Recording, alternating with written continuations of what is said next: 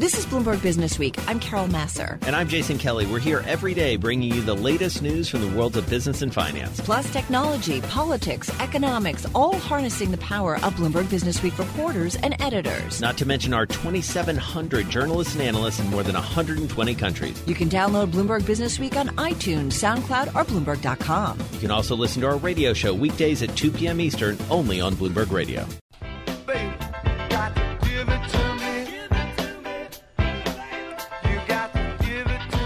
So, Carol, one of the old journalistic chestnuts is when you're in a new town, you talk to the cab drivers and you ask them what's going on. And you and I were in Charlotte not too long ago. Yes. And, you know, I inevitably want to talk sports. I always love to talk to the cab drivers. And, you know, we were there for the NBA All-Star game, but I'm from the South. I know that people care a little bit about football teams. The Carolina Panthers haven't been doing so well lately. You had no idea where I was going with this, I kind of knew it would end up in sports, but I'm good with it. So the Carolina Panthers, they are owned by a guy named David Tepper. He's made a lot of money as a hedge fund manager, and now he's going to spend more time with that football team because he's getting out of the hedge fund business. Sri Natarajan, he and Sejal Kashan, they had the scoop here on the Bloomberg. It is the most read story with a bullet. Sri joins us in our Bloomberg Interactive Brokers studio. All right, so what's going on here with Mr. David Tepper? Hanging it up. Let's start off by saying when you say he made a lot of money, to be clear, that's an understatement. He's worth $11 billion, so that's a lot of money. Enough to buy a football team for a record amount, $2.3 billion, and not think that too much about it. And a few more if he wants. Right. Look, the basic fact of the matter is David Tepper is one of the legends of the investing world. He has had this hedge fund for over 25 years, blockbuster returns throughout, and he now is thinking about converting it into a family office, returning investor capital, and just manage his own money.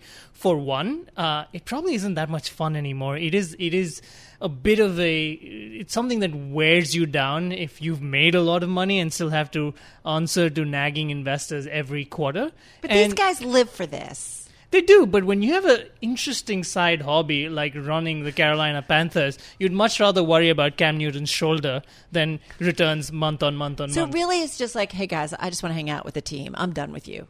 Yes, and he's not the first one to do this. We Yeah. have seen a growing trend of some big ticket names deciding to call it quits. You had George Soros a few years ago, and this might have been back in 2011 when he said he's returning investor capital and just managing his family office money. You had Leon Cooperman last year. John Paulson is said to be considering it. So it makes sense. And also remember, the reality of the hedge fund world has changed. It's not like wealthy investors now are going to hedge funds as the go-to place to park their money as they used to maybe a decade and a half ago. Now you have index funds. It's hard to outperform the markets, and you have to do a lot more to stand out. So instead of get into that headache, you might as well pursue something you can. Much harder. Okay.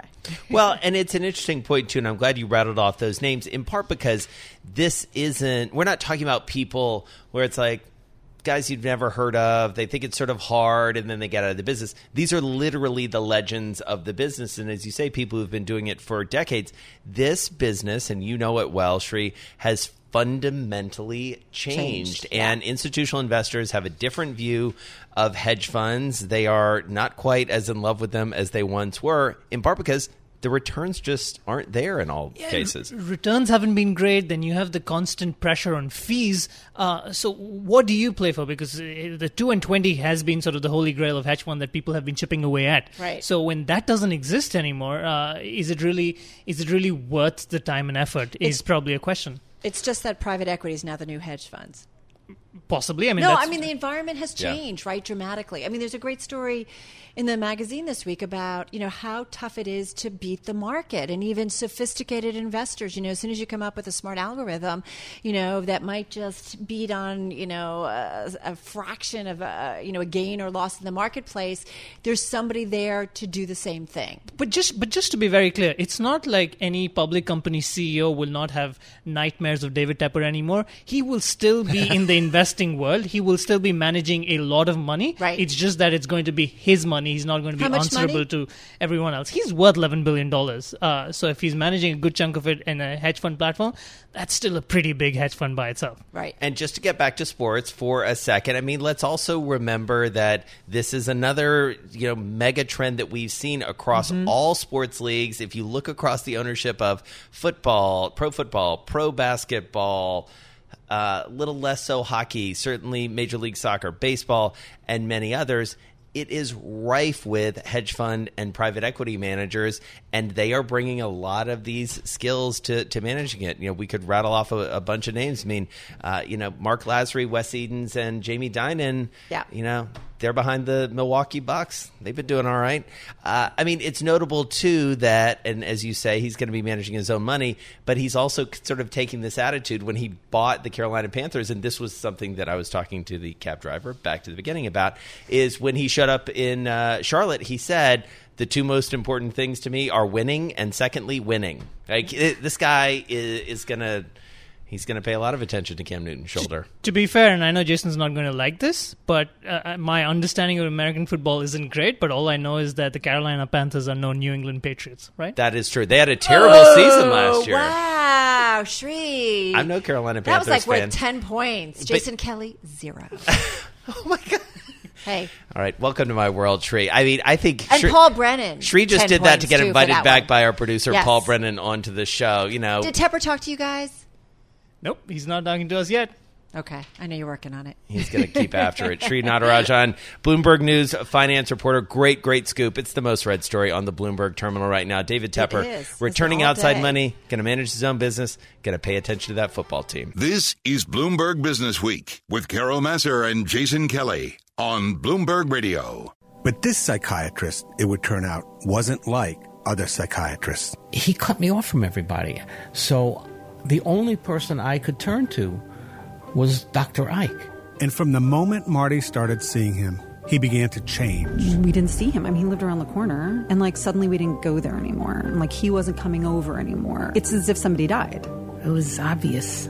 It was obvious that Ike had the power and Marty followed the rules. If Marty Markowitz had known what he was walking into when he first visited that office, he probably would have walked right out the door and never come back. All right, if that doesn't want to make you plug in and listen, I don't know know. what does. One of the voices you heard, the main voice you heard there, Joe Nocera, he is here with us. He's a Bloomberg opinion columnist, longtime journalist. But Joe, I got to tell you, The Shrink Next Door, it's like nothing you've ever done. Fair to say? Very fair to say. But I've also been sitting on this story, not sitting on it, I've been thinking about this story since literally 2010. Wow. Because it really did start with me moving into a house in the Hamptons, little house in the Hamptons, and believing that the person next door was a fancy, important New York psychiatrist, and the little guy in the green was his caretaker. And then it turned out the following year, when the shrink had disappeared, that the little guy had actually owned the house all those years and was the shrink's patient. And the minute you hear that, it's like, I want to know. I want to know the rest. I want to know more. Turned upside down, right? Yeah. Like, how did this happen? Right, and that's what got me started. And that's what we were talking about this before we came on air, and you and I have spent a little bit of time talking about this before. You hear those two sentences, and you think, I'm in. And then it gets even crazier. It just goes from there. Yeah. So how do you go about telling a story like this? Because not everybody's cooperating, and it's highly controversial. Oh, and by the way, Netflix is calling. From your mouth. No, I mean to Ted totally. Sarandis' ears. Yeah. But anyway, go ahead. First of all, Marty and his sister Phyllis badly wanted this story told. Yeah. They felt like they had no recourse with the courts, not that they sued, but they thought about it, and they had gotten no help from the American Psychiatric Association or from the New York Department of Health, where they filed complaints. Nothing had happened. So they wanted this story told, and not only were they cooperative themselves, but Marty, because of the way Ike acted, Marty knew at least 20 other patients. Yeah. And he led us to other people, and he's such a pack rat that he has every single piece of paper about him and Ike going back 30 years. So the documentation was astounding. including co-signing Swiss bank accounts and sending out his having Marty sign his house over to the psychiatrist's wife in his will, and things that just blow your mind. So when you started looking into it, I mean, did everything just kind of start coming unraveled and just revealing itself to you? No. I mean, the first thing, believe it or not, back in 2012, the psychiatrist gave me an interview. I think he thought he could talk me out of this story. Yeah. And he gave me a 2-hour interview, and he basically said, look, Marty, the patient, is a very troubled soul, and he's on a vendetta. And you really shouldn't believe anything he says. So you are a little confused at that point. Right. But you keep digging, and what you do is you find other patients. I found other patients who had the same fact pattern. Right. Where he did the same thing. It's like an odd Ponzi scheme of sorts. It's a psychological Ponzi scheme. Yes. Exactly. And that gave me some confidence. And then the fact that Marty had so many documents. I mean, even though the psychiatrist says, well, Marty begged me to co-sign the Swiss bank account. It's like, well, so what? I mean, what psychiatrist says yes to that? There's rules, right? Right. The way it's supposed to happen is what you're supposed to do in that circumstance. If you're the psychiatrist, you're supposed to say, well, let's talk about your desire to do that. Let's see where that leads. Right. Instead of saying, yeah, I'll do it. I'll co-sign it. Right. Well, as usual, we could talk to you all afternoon, but the good news is that everyone listening out there, go to your favorite podcast app, whatever you use, download the Shrink Next Door, set aside some time this long weekend because you're going to be completely engrossed. This is not one of those podcasts, Carol, that you can turn it on, you're doing some other stuff or checking email. I was almost late to the show because I was listening. You've got to be all in. And don't forget, much of it takes place in the Hamptons. So if you're driving to the Hamptons tomorrow or Saturday morning, it's the perfect thing to tune in. Joe Nocera, Bloomberg opinion columnist. His podcast, The Shrink Next Door, talk about number one with the bullet. It is one of the most downloaded already. It just debuted this week. New episodes coming out. Check it out. You will not regret it.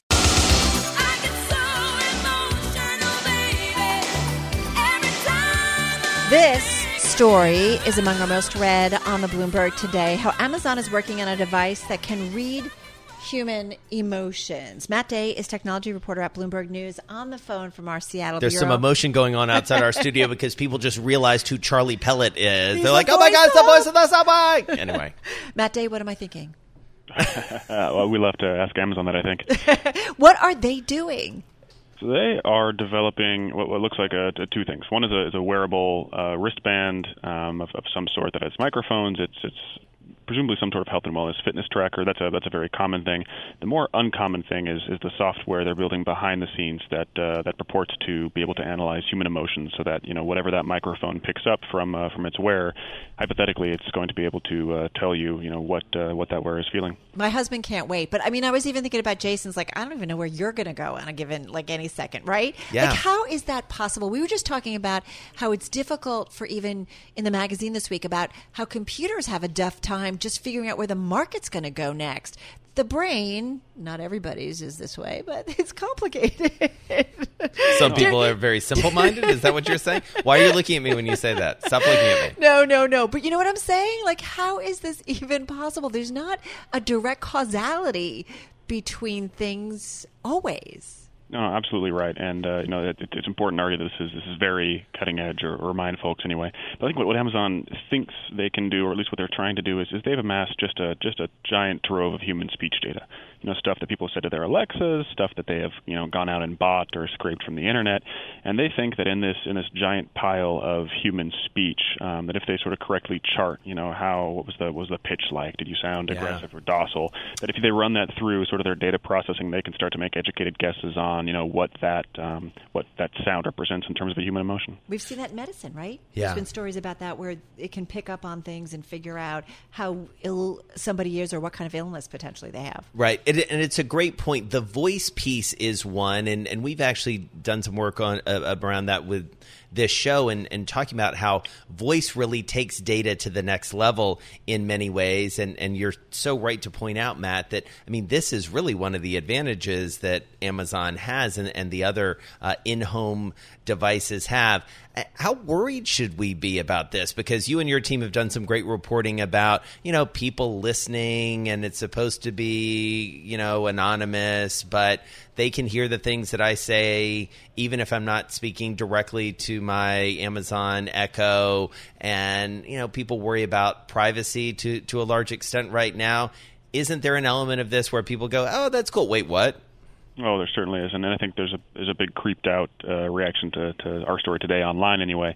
I think more than anything, people should be aware of this, right? That when you type something into Gmail, when you put something on Google Calendar, when you speak to your Alexa, that's data that you're essentially offering up to these companies, and who knows what they're going to do with it, what R&D projects down the line might fit with their terms of service, and in Amazon's case, that appears to be analyzing some portion of data. We don't know if it's customer data or not, but using that big pile of stuff they've accumulated to do this R&D project. What kind of responses are you getting from your story? It's kind of all over the map. I think this to the industry is not a huge secret that folks are trying to do work like this, right? There's almost a series of party trick like applications that Microsoft and Google and others have developed that you show them a picture and the picture can tell, or a software can tell you based on that picture how you're feeling, right? That kind of stuff. So this is definitely work that a lot of companies are trying to do. I think what Amazon's doing here is a little bit moonshotty in the way that they're characterizing it internally, that hey, we can help you make better decisions about your life based on our analysis of your emotions. Seems sort of a next level application they're looking for here. And so, Matt, help us understand this in the context, and you've done a little bit of this already, but take it even further in terms of Amazon's ambition. What do they want to do for us, to us, with us? We're starting to get this sense of big tech that, it really is an all-encompassing strategy that they have. Yeah, absolutely right. And Amazon is pretty tight-lipped about its ambitions, but they have not been with Alexa. They've said point blank, we want this voice software to be everywhere. We want it to be the most sort of useful version of voice interaction that anybody has with any sort of artificial intelligence. And so this represents for them, both a next-generation way to pitch that to customers. Hey, nobody else has this kind of, motion functionality. And then, secondly, they're really trying to make amends for not owning a smartphone. Matt, you know what I think about? That's interesting. Did you hear that right at the end? Make amends for not having a smartphone. That's such an interesting point. I also think about like an operating platform, whether it was Microsoft or whomever, Google with search. I just think about the opportunity that if you become, in many ways, the platform for voice, think about the applications personally or at work or going to a store or what have you. I mean, it's a huge universe. Oh, that's absolutely the case. That all the tech giants working on voice think that they're in that race, right? They're racing to build sort of the Windows of ambient computing, right? The voice operating system, if you will. Yeah, that's absolutely something on their minds. And so, Matt, do you think, or do you get a sense that regulators will perk up at something like this, especially at a time, as we've been talking about, where privacy is a little bit more front of mind when it comes to people's data? Because ultimately, this is data. It is, yeah, and I think folks will certainly keep zooming in on, what the companies do disclose about what they're doing with your data. I don't think we're going to see an end to questions about how the companies are making use of voice data, those that collect it. And you saw a bit of that after our reporting on the Alexa sort of quality assurance program, where the humans were reviewing it. Some folks in Europe perked up their ears about that. So yeah, those conversations certainly are not going to go away. Great stuff. Matt Day is a tech reporter for Bloomberg. He joined us on the phone from our Seattle bureau. The story, Amazon working on a device that can read human emotions while maybe appealing to someone like me with my partner next to me. What am I thinking? What are you thinking? Oh, that you wish. Oh, that I wish. Or maybe not so I much. Just don't want to know. Well, what's interesting? I was thinking about our conversation, just to tease. You certainly heard from Cisco Systems Chief Executive Officer Chuck Robbins yesterday, and there's more in our podcast, our Bloomberg Business Week Talks podcast. But it's interesting. He has talked to Bloomberg before, and I think on at events, and he has talked about how tech giants kind of have to be aware that they're going to run into more policy issues on things like security, privacy, cross-border data flows. And I think it plays into that as they become more pervasive, more invasive when it comes, and voice, just think about what it can do, the potential. They will probably also be under a lot more scrutiny when it comes to the regulatory environment. Well, it also plays very well into all the discussions we're having about 5G, because in terms of the data, in terms of our ability to assess that, artificial intelligence, all of that, it all becomes much more easily attainable when you have that kind of bandwidth out there. got to hide your love away. Great song. Well done, Paul Brennan, our producer. Some may call him America's top wealth detective. He is finding all of that wealth that's been hidden, and he's finding out where the wealthy are exactly keeping their money. His work, though, may prove to be critical to breaking the trends that have created the wealth disparity in the U.S. today. This is the cover story of Bloomberg Business Week magazine this week. Ben Steverman wrote it about Gabriel Zucman. Ben is personal finance reporter, editor, I should say, right? Editor and reporter, I guess. I'll take it all, right? Jack of all trades. At Bloomberg News. He's with us along with our Joel Weber, who's Bloomberg Business Week editor, both in our Bloomberg Interactive Broker studio. Fabulous story. It had to be a cover story, right, Joel?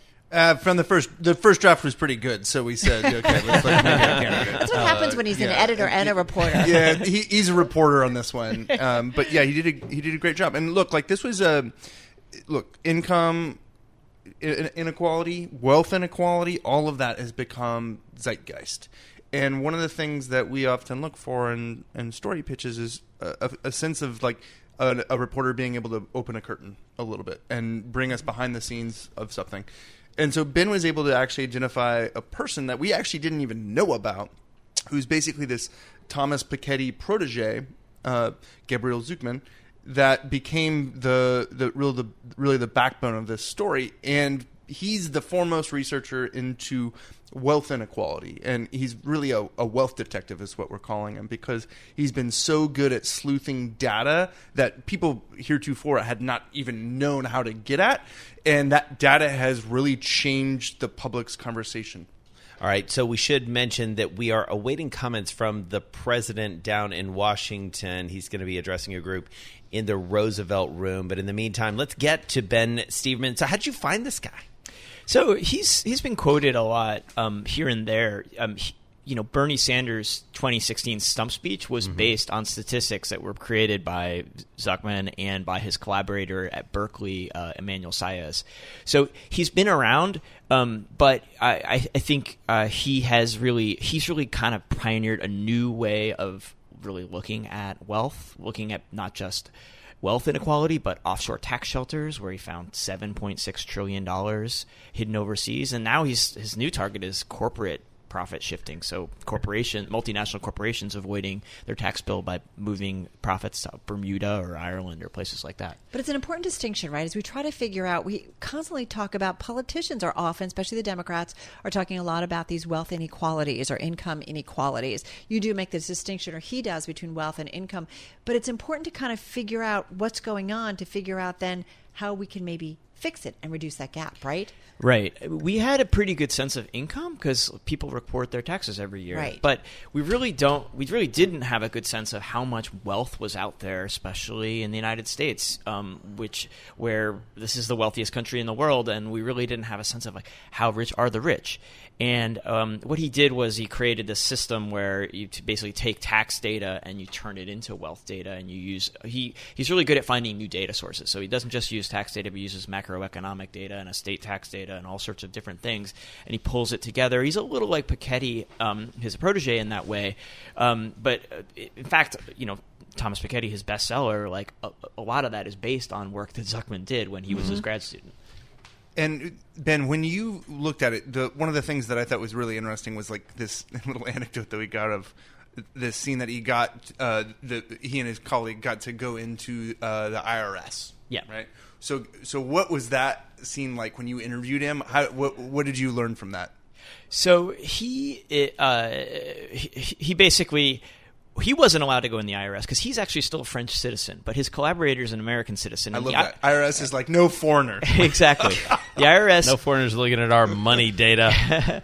The IRS has actually opened its doors to researchers, and we now have a much better sense of inequality because of the IRS, and they're really able to do micro data down to like neighborhood level.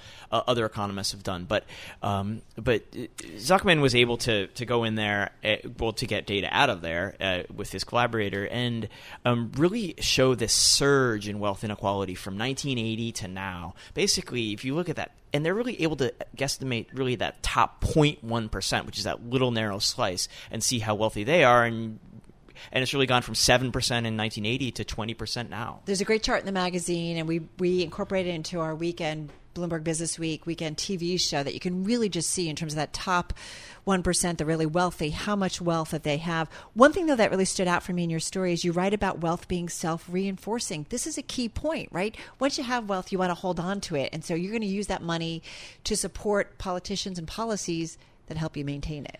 The argument for lower taxes on the wealthy was this will incentivize investment. This will make our economy more dynamic. What Zuckman and some other left-leaning economists are saying is, well, actually, what if it's the opposite? What if letting the wealthy get really wealthy, what if that actually slows down the economy, makes it less dynamic because the wealthy will just hire lobbyists, buy up competitors, tilt things in their favor in a way that makes the economy less dynamic. And so, go ahead, Joel. That tax policy prescriptions that he's sort of been willing to actually to champion, frankly. Yeah. It distinguishes him in sort of like where economists are willing to go a little bit. But because he's being prescriptive with it, we're going to see, I think, more and more politicians, particularly on the Democratic side, champion what he's talking about. Well, I'm glad you said that because that's exactly where I was going, which is the timing, both of this story and of Gabriel Zuckman's increased activism. It can't be an accident, right? I mean, in the sense that he's getting a lot more oxygen for these ideas. You mentioned Bernie Sanders, but when we think about Bernie Sanders, we think about Elizabeth Warren, we think about Alexandria Ocasio-Cortez, here in the New York area.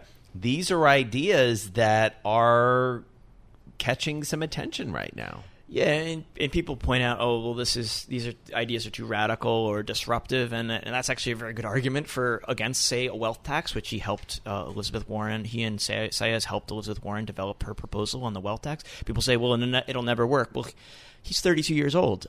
He has time to work on this problem, and he thinks we can solve some of the problems that with implementing that over time. And you point out in your story that after World War II, government spending was high, income tax rates often exceeded 90%. The U.S. economy boomed without producing extreme stratification or a crash as severe as 07-08, right? So people who push back against higher taxes on the wealthy, I'm not saying, apples to apples, but it is something to think about. Yeah. I mean, the argument against it, would a high wealth tax, would it hurt creative entrepreneurs, somebody like Jeff Bezos? Would it prevent them from running the companies that they run because they'd be losing they would have to sell their company to pay these taxes? That's an argument against it, but they're saying, well, we need to just control this growth of extreme wealth at the very margins.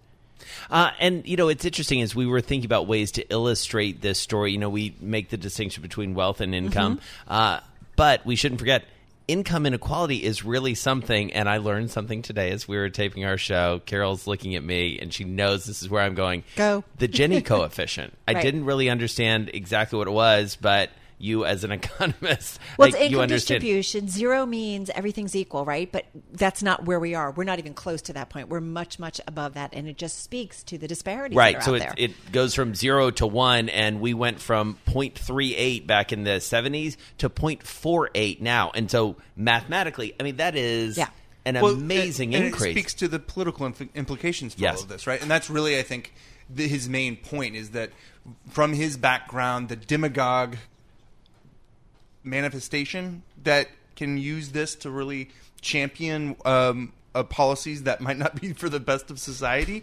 So he's particularly aware of that, and it's why he's being as prescriptive as he is with the tax policy ideas. Shameless plug because of another story that's in the magazine, but it just talks about how the Democratic politicians who champion these inequalities, ideas and looking for policies to improve it, yet are finding their way to Wall Street, which they've often pointed fingers at when it comes to raising money. Absolutely.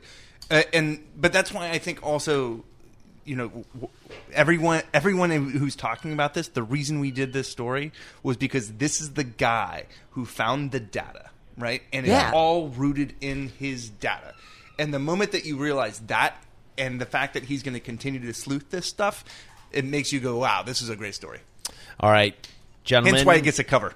Yeah, it's a great cover. It's a really nice looking cover as well, and a story worth reading. Curl up with it over the long weekend. It's Head to worth the beach, crack this open. One of those great coolers on that are the way often there, in Pursuits. Listen, we got it all worked out. Drink. On the way there, you listen to Joe Nocera's podcast. You get to the beach. You've got Bloomberg Business Week. And our podcast. And our podcast, right? Yeah, Sorry, that's Joe. true. That's true. Just saying. Anyway, it's all very, very super compelling. Joel Weber, editor of Bloomberg Business Week, thank you so much. And Ben Steverman, congrats on this cover story. Wealth detective hunting hidden money finds secrets of the rich.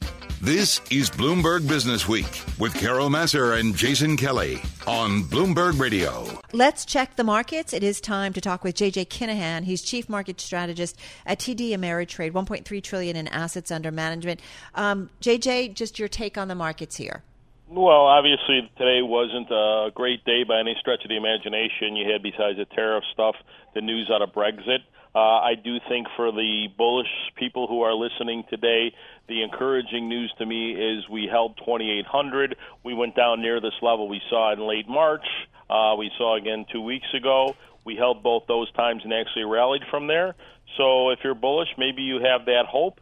To be quite honest with you, I think tariffs are holding us in a range. Nobody wants to sell too much for the old FOMO of fear of missing out if it does get settled. But I think people are having a tough time buying just in case it gets settled in a bad way. And so what's the next catalyst here, JJ? What are you looking for to provide some level of certainty? How much of a deal do you need, or is it just some deal, some amount of parameter or guardrail to give you some comfort? I think it's exactly that. We need some deal. The market loves certainty and hates uncertainty. I think the problem we're having is that this deal is taking longer than anyone anticipated, and I think it may continue to take much longer than people anticipated. So, you know, that's keeps people a little bit from committing one way or the other too heavily. And the other thing, the thing that makes me nervous is if we continue in this kick-the-can mode is sort of tariff exhaustion, if you will. At some point, people are just going to get tired and say, you know what, I'm going to sell some of my stocks, go into fixed income, and I can make a decision once there is some settlement. And I think that's the one thing about this that does make me a little bit nervous if I look 2 months out and we're still in the same situation. Well, and JJ, I would love to ask you about some of the retailers because they have been talking about tariffs a lot and how it's going to play through to their business. Latest of which, Best Buy coming out, and it feels like, and keep me honest here, that that stock down almost 5% right now, 4.76%, excuse me. That's trade concerns, right? Absolutely, it's trade concerns. You saw some of it from Kohl's also. Right. A little bit from Walmart, even though they had very good earnings. That was a mention in there. So I think that does become a little bit of a concern. And what happens is sort of a mindset also. Does it affect the consumer? We've had an amazing run by the consumer. If people start to get more unsure about everything, does it also make the consumer just step back a second and say, hold on, let's see where everything else settles? I guess the one good thing right now is, good and bad, is rates are such a low level that may be able to keep the housing market going. And if you have housing and employment, that could be great. Great. J.J. Kinahan, thank you so much. Have a good holiday. Chief Market Strategist at TD Ameritrade, $1.3 trillion in assets under management, on the phone from Chicago. Thanks for listening to Bloomberg Business Week. You can subscribe to the podcast on iTunes, SoundCloud, or Bloomberg.com. You can also listen to our radio show every weekday at 2 p.m. Eastern, only on Bloomberg Radio.